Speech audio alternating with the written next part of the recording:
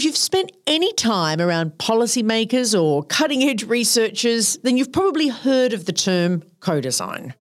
Co-design creates knowledge through partnerships and participation between community partners and researchers.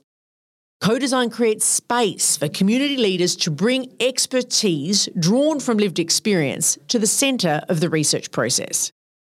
Some co-design is amazing, and some is less so. So we thought it was worth getting a clear understanding of what gold-plated, high-quality, co-designed, co-produced research looks like. Today's ChangeMaker chat is with Lizzie Pellicano. Lizzie is a professor at University College London, having built a career focused on autistic research in Australia and in the United Kingdom. She has learnt the power of working with communities and researchers with lived experience to design research questions, undertake research, and analyse data. She has found that co-design not only produces the best research, but it produces powerful, enduring connection with community. This episode is an expose into a practice that attracts a lot of talk, but is not well understood. So, let's go.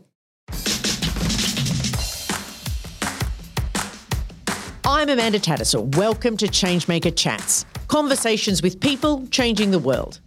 ChangeMakers also produces episodes that are feature stories about social change campaigns. ChangeMakers is supported by the Sydney Policy Lab at the University of Sydney. They break down barriers between researchers, policymakers and community campaigners so we can build change together. Check them out at sydney.edu.au/policy-lab. ChangeMakers also runs an organising school where you can sharpen your skills to make change in the world. All the details are on our website, where you can also sign up to our email list. It's changemakerspodcast.org.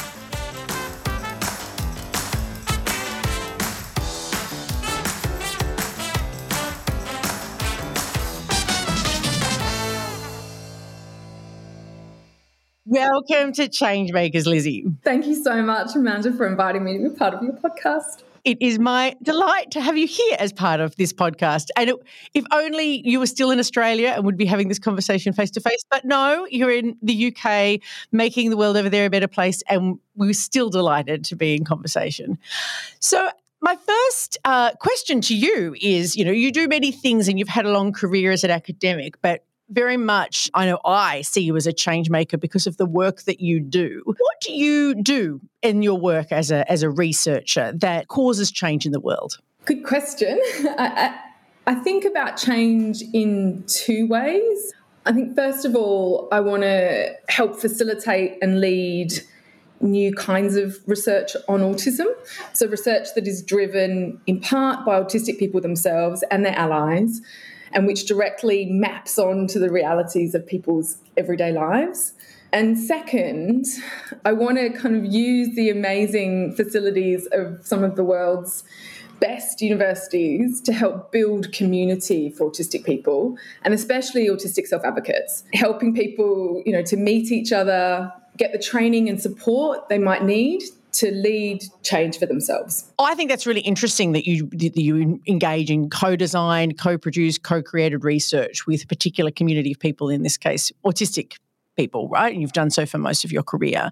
I'm interested in why you chose that path. That doesn't seem to necessarily be an easy path or a well-trodden path. Go back as far as you feel is necessary. And can you explain to us some of the reasons why, or the experiences that you had that grounded this kind of approach to research for you? Well, going back quite early on, I was brought up on a dairy farm in Perth, or actually miles from Perth in Western Australia. I was the eldest daughter of an Italian-Irish family, and I was the first person to go to university. So I don't think I ever understood, even what an academic was, even during my undergraduate kind of degree.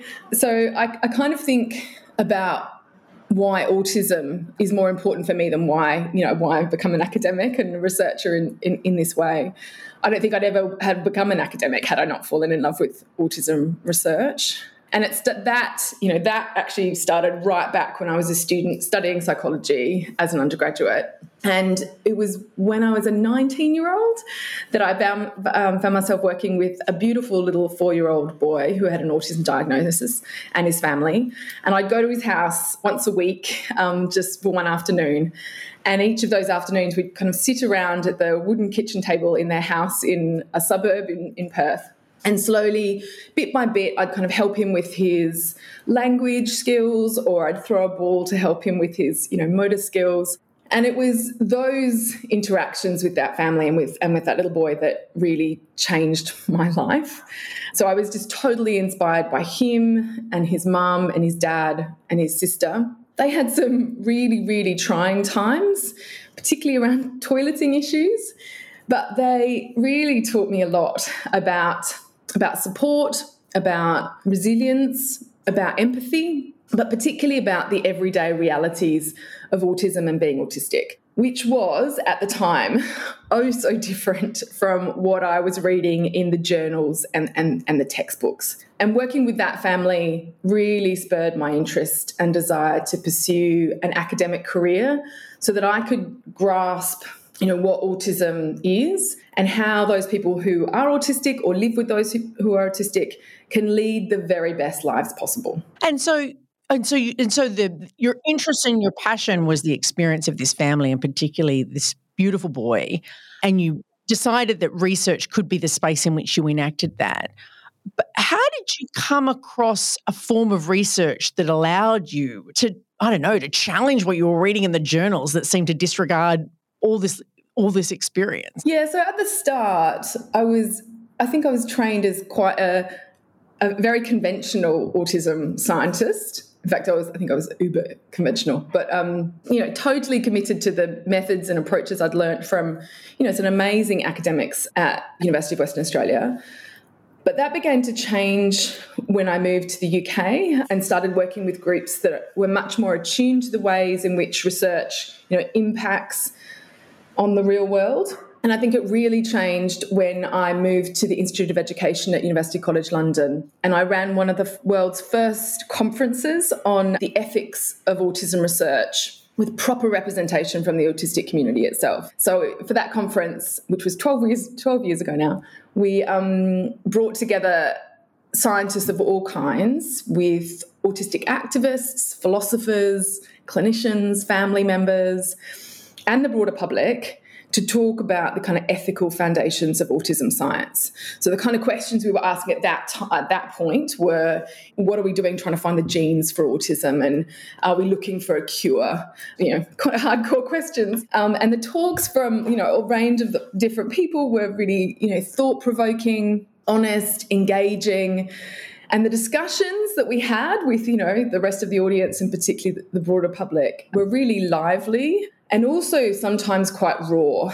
In fact, I don't think I've ever been in an academic space with so much energy. But it was one of the talks that was given by my wonderful friend and collaborator, Wen Lawson, who I know you've interviewed before. Who has been on this podcast earlier this year. Indeed. For people who it was his talk that really struck me, I think. He talked about the notion of interdependence. So not independence, but interdependence.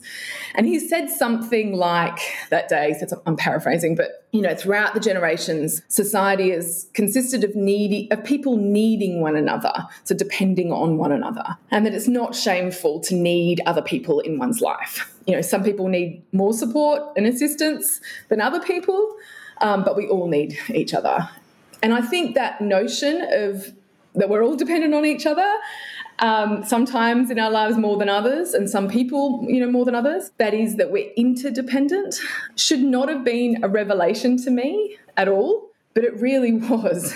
And I think that's partly because it contrasted so sharply what was in the autism research literature at the time, and in fact still is. That is, that a good life for an autistic person is one in which they're able to live and function independently. That conference, and particularly Wen's talk, really made me start to question the assumptions underpinning autism research, which made it seem, either explicitly or implicitly like we knew what a good autistic life should be. And that conference that day made it very clear to me that we did not know that. Yeah. So that's why I think where it kind of my views kind of shifted, and I really started to question the kind of standard conventional autism science and whether it was really making an impact on the people for whom it should serve. And what strikes me as fascinating is not only was this agitation around that actually life is interdependent, I also hear it was also an agitation in some respects to say that our research is interdependent, that some perfect little researcher sitting in a corner on their own can't possibly produce the right research for a community. And so tell us about how you encountered and sought to apply this idea of interdependence or relationships, co-production, co-design, all these fancy phrases to your research working with the autistic community. Yeah, so that's a great way of putting it, Amanda. So that really started, I think, when we did a study, it was in London, called A Future Made Together, and it was about looking at the kind of state of research in the UK at the time, state of autism research, so how much had been funded in terms of British autism research, and particularly what the money had been spent on, what kind of research. And what we found was that most of the funds or the research that attracted the most funds was going towards research to understand the underlying biology and causes of autism, and very little was going on research, designed to help support autistic people in terms of educational services and other types of supports. And as part of that project, we also did a consultation with community members, so autistic people, their family members, professionals who work with autistic people, and also researchers. And we asked them what they thought about British research at the time, and also what they might prioritise in the future. And they were pretty impressed with what was going on in British autism research, but they really didn't think that it had any impact on their lives, on their everyday lives. And what they wanted to see was, there was this massive disconnect between, what was being researched and what they wanted to see researched. They wanted research that, that was going to have a more immediate effect, or, that was going to actually have some practical impact on their lives. And so what we our one way, I guess, to kind of bridge the gap between, what was being researched and what people want to be researched is actually to get people involved in the research process. And so it's really since that study that I've been very committed to try and advocate, but also in my own research, committed to doing research that involves community members as partners in the research process.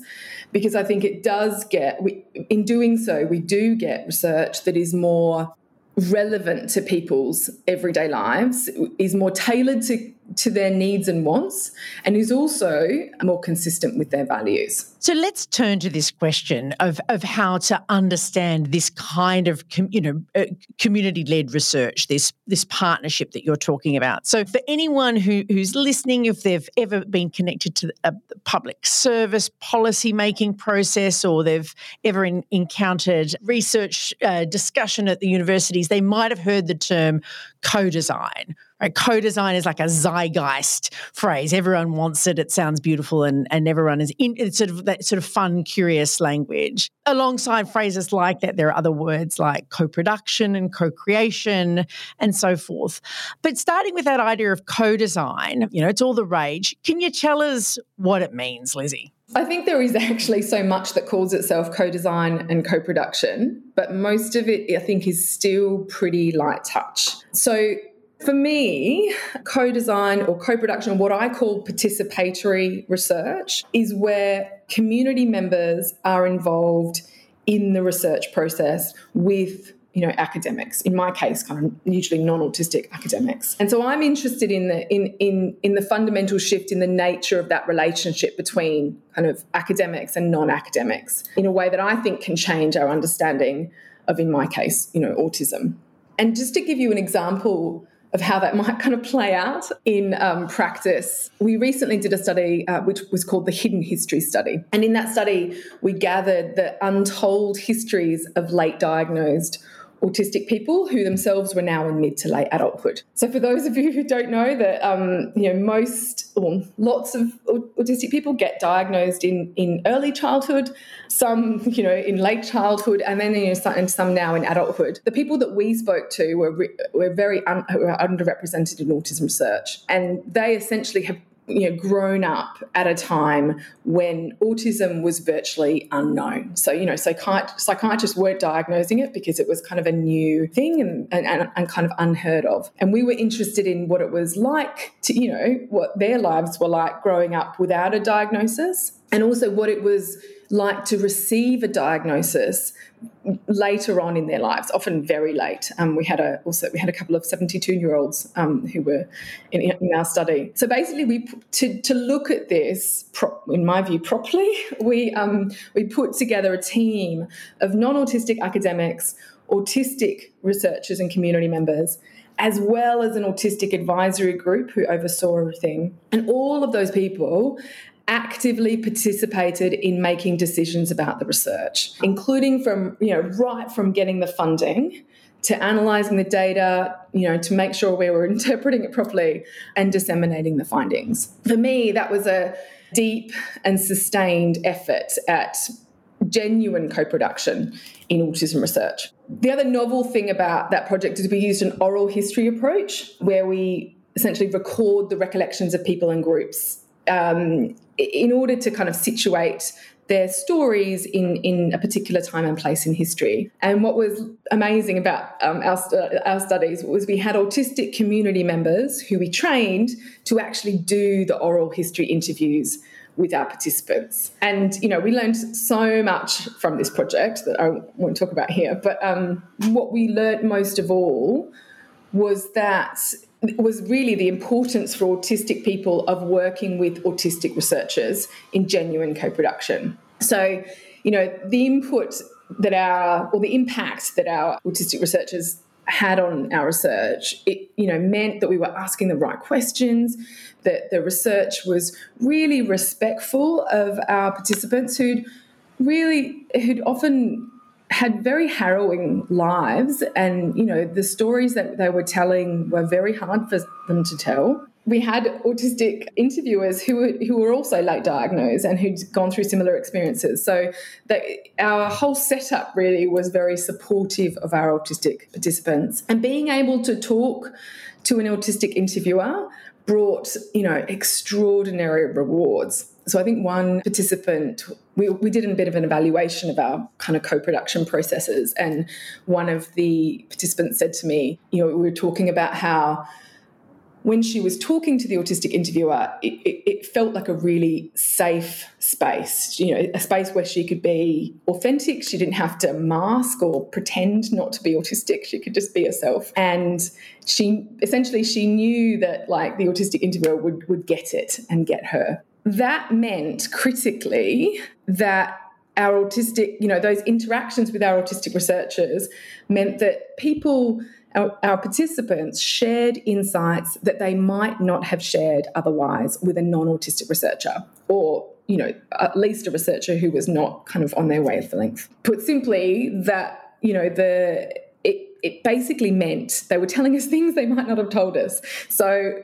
basically we got better, more meaningful research through our kind of participatory or co-production processes. And it's such a complicated co-production. Sometimes I think that when people think of co-design, they think of academics who wear one hat, their research expertise, and then there's people with lived experience who are the community participants, and they've got lived experience expertise, and that these two worlds are separate, and co-design is about bouncing them together. But what I'm hearing in your story is that actually there's a lot of, we can be far more sophisticated when we think about how we produce research with communities. And we can think about the fact that actually plenty of researchers, if we open up the world of research to the diversity of the world, rather than just think of it as an ivory tower that's separate from, say, individuals who also have autism, that actually we can blur lines of lived experience expertise, and that And if we do so, we can create rich spaces of trust,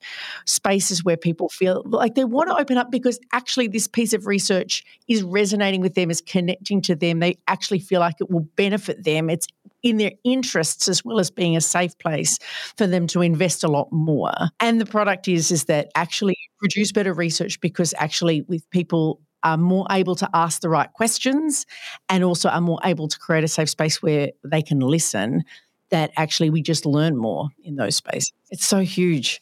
It's so huge. And we're going to talk a little bit more about some of this process stuff as we go through. But one of the things I want to lift up, you talk about interdependence and you talk about all these different groups. You've got a series of different advisory committees and lived experience researchers as well as other researchers all working together on all the questions, just from raising the money to designing the research questions to conducting the research, right? The center of that process is, I could hear it in what you're describing, is the idea of relationships.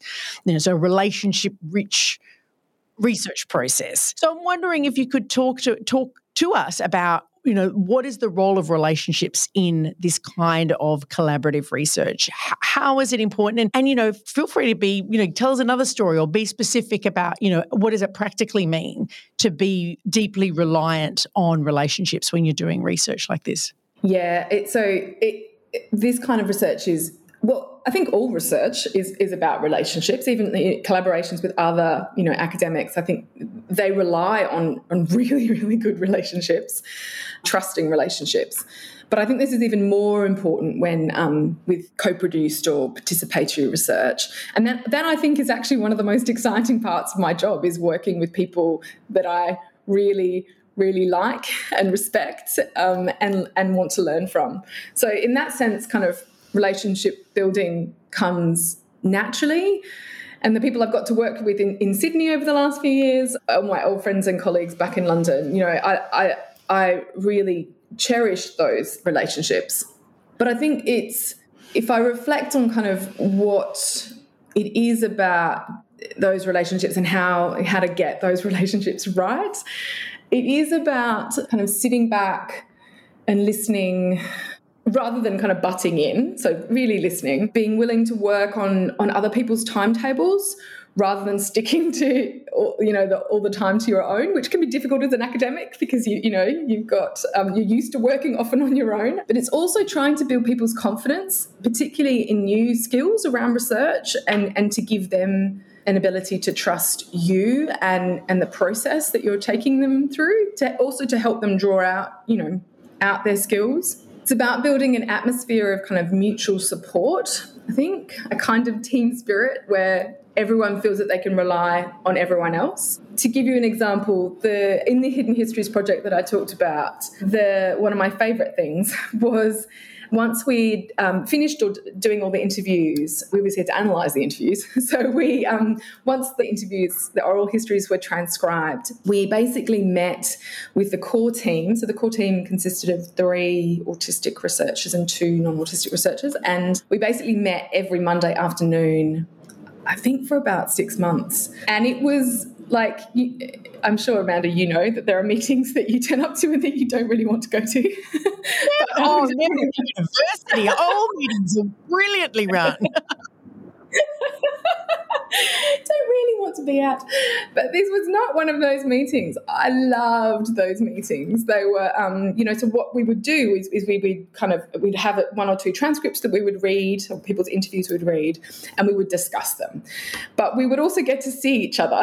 And so it was such there was such a space. It was kind of engendering a space where people could talk about, what was going on in their lives, as well as obviously the issues at hand with our oral history interviews, but developing that kind of team spirit and fostering kind of all the kind of necessary facets of really good relationships. And we became friends, which is the best bit about doing this kind of research. So I think relationships are really important, and it's being willing, I think, to maintain, keep everything held together and maintain that space, so that everyone else in the team can help, can bring their very best to a project. Yeah, so in a meeting like that, you're making time to do the work and making time to invest in the relationships in the same space. Like it's not that transactional sort of, right, we've got to get everything done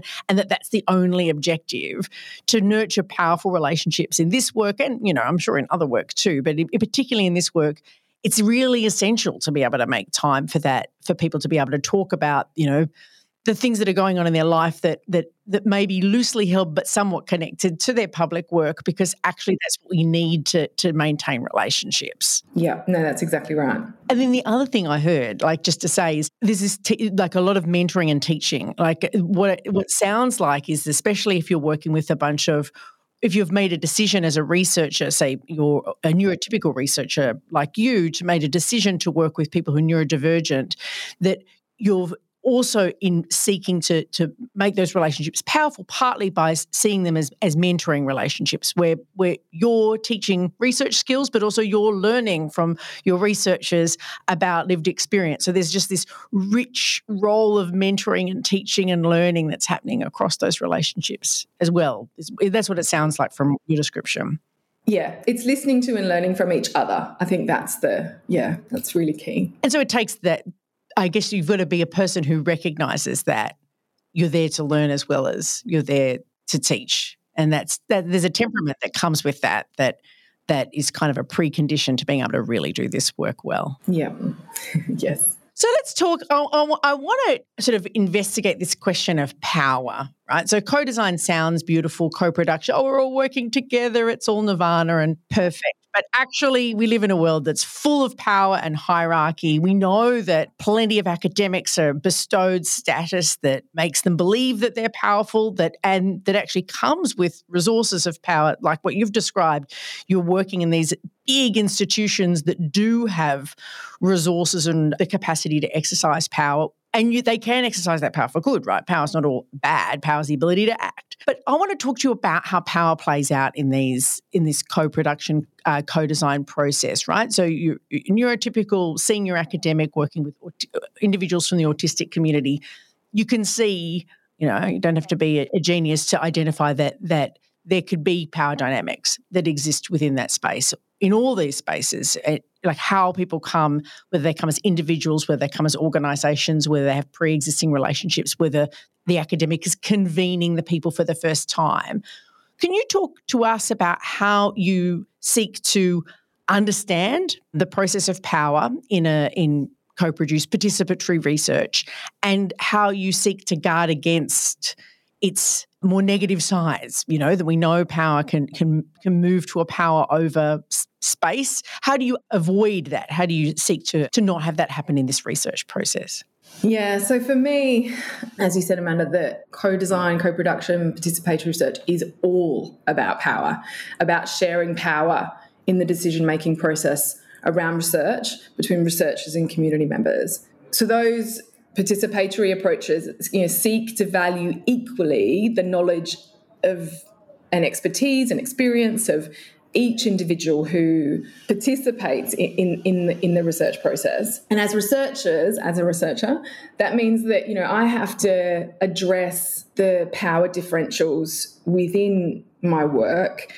And that means trying to make sure that everyone gets to have their say, nobody's left out, that they can contribute in a way that they feel is most comfortable to them. That's particularly important for autistic community members, because they might need to communicate in non-traditional ways, like perhaps using text forms, or they might prefer email to share their views or whatever. So we've got to be really aware and make sure that the way that they can contribute is accessible to them, and critically to make sure that what they're saying is actually heard and that it has an impact on the research itself, so it changes the nature of what we're doing. I don't think sharing power is a very straightforward thing to do, and I think I'm sorry to say that a lot of academics, I think, can be a bit greedy about holding on to power and influence. Often, understandably, because they've had to battle very hard for it, to forge a career, they have to, publish papers and get grants and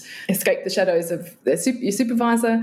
But as a result, I think they're not very good with sharing power, or or building kind of new collective power with others, particularly community members. So I've seen academics, try to push all kinds of people out of the way to dilute their influence. And so often autistic researchers, autistic self-advocates, autistic community members, lay community members, are often squeezed out of kind of key decisions around research, even by those who claim to value their perspectives or to say that they're interested in doing co-design or co-production, which, is I think it can be frustrating, because I think we just have so much to learn from people who have experiential expertise. So, and as you said, it is about valuing community members' distinctive experiential expertise. In my case, autistic people's experiential expertise. So researchers have expertise in designing and implementing research, and parents of autistic children have expertise with living and caring for someone who's autistic, and autistic people have expertise of being autistic, of lived experience of being autistic. And some people have multiple roles and have lots of different expertise. But I think it starts with having that deep appreciation for those different sorts of expertise and being willing to listen to and learn from that expertise that kind of, that allows kind of new and exciting dynamics to develop. I love that you say that can be seen when voice has an impact on the research, right? Like, it's the difference between actual co-production and consultation, where where consultation, where you might run around and get people to write things on a Post-it note and it's left in the past because the plan is already set. In this process, you can tell you actually are making the work happen as you go along, because your knowledge and lived experience expertise is bumping up against research expertise and actually changing the content of the research as it goes. It's like to me, that's a really clear measure. If you're a person designing policy or you're a researcher and you're not being changed by the process, then you're probably not engaged in the process. Yeah, exactly. Okay, well, I think that a lot of our listeners will be going, oh, this is so helpful to be able to hear someone actually explain a process of actually doing a piece of co-design research concretely, like with the different examples that you've laid out. And I'm wondering for the last question, like for the last reflection, if, you're an experienced, still very young, but very experienced co-design researcher now, if there were some things that you've learned that you now know that you'd known at the beginning of your career or as you began this kind of more collaborative participatory research, is there a key sort of insight that you wish you could whisper into the ear of younger you, like you could whisper into the ear of people who are interested in co-design on this call and help them, in their sort of in enacting this kind of work? I think I would have said to myself, it's all about, willing to let go of your assumptions that you know best, or that you have insights that others don't, or that, your training makes you cleverer than anyone else. I think you need to let go of those kind of assumptions and be willing to listen to and learn from people who have other experience and other expertise, and then to connect with others. So those who have direct experience of what you're interested in, or whose lives have just given them a kind of a view that no one else will have. And then it's about working together, trying to forge and build those really trusting, strong relationships with each other, where you can do research and change the nature of that research so that it has a real impact on the people that it's meant to. Awesome. Okay, people, so this is how we do it properly rather than how we do it sort of, superficially. Thank you, Lizzie. Thank you for sharing your wisdom about how to do this kind of co-produced research that hopefully becomes more and more prevalent within how we produce public policy going forward. Thank you so much, Amanda, for having me. Our pleasure. ChangeMakers is hosted by me, Amanda Tattersall. Remember to subscribe to this podcast to catch all our episodes. And this is Series 6, so there's plenty to look at in our back catalogue. ChangeMakers is produced by Lachlan Hodson. Our audio producer is Jules Wookera. Our series sponsor is the Sydney Policy Lab at the University of Sydney. They break down barriers between researchers, policymakers and community campaigners so we can build change together. Check them out at sydney.edu.au/policy-lab. like us on Facebook at ChangeMakers Podcast, and check out changemakerspodcast.org for transcripts and updates on all of our stories. And don't forget to take a look at our organising school if you want to take a deeper dive into the art of changemaking.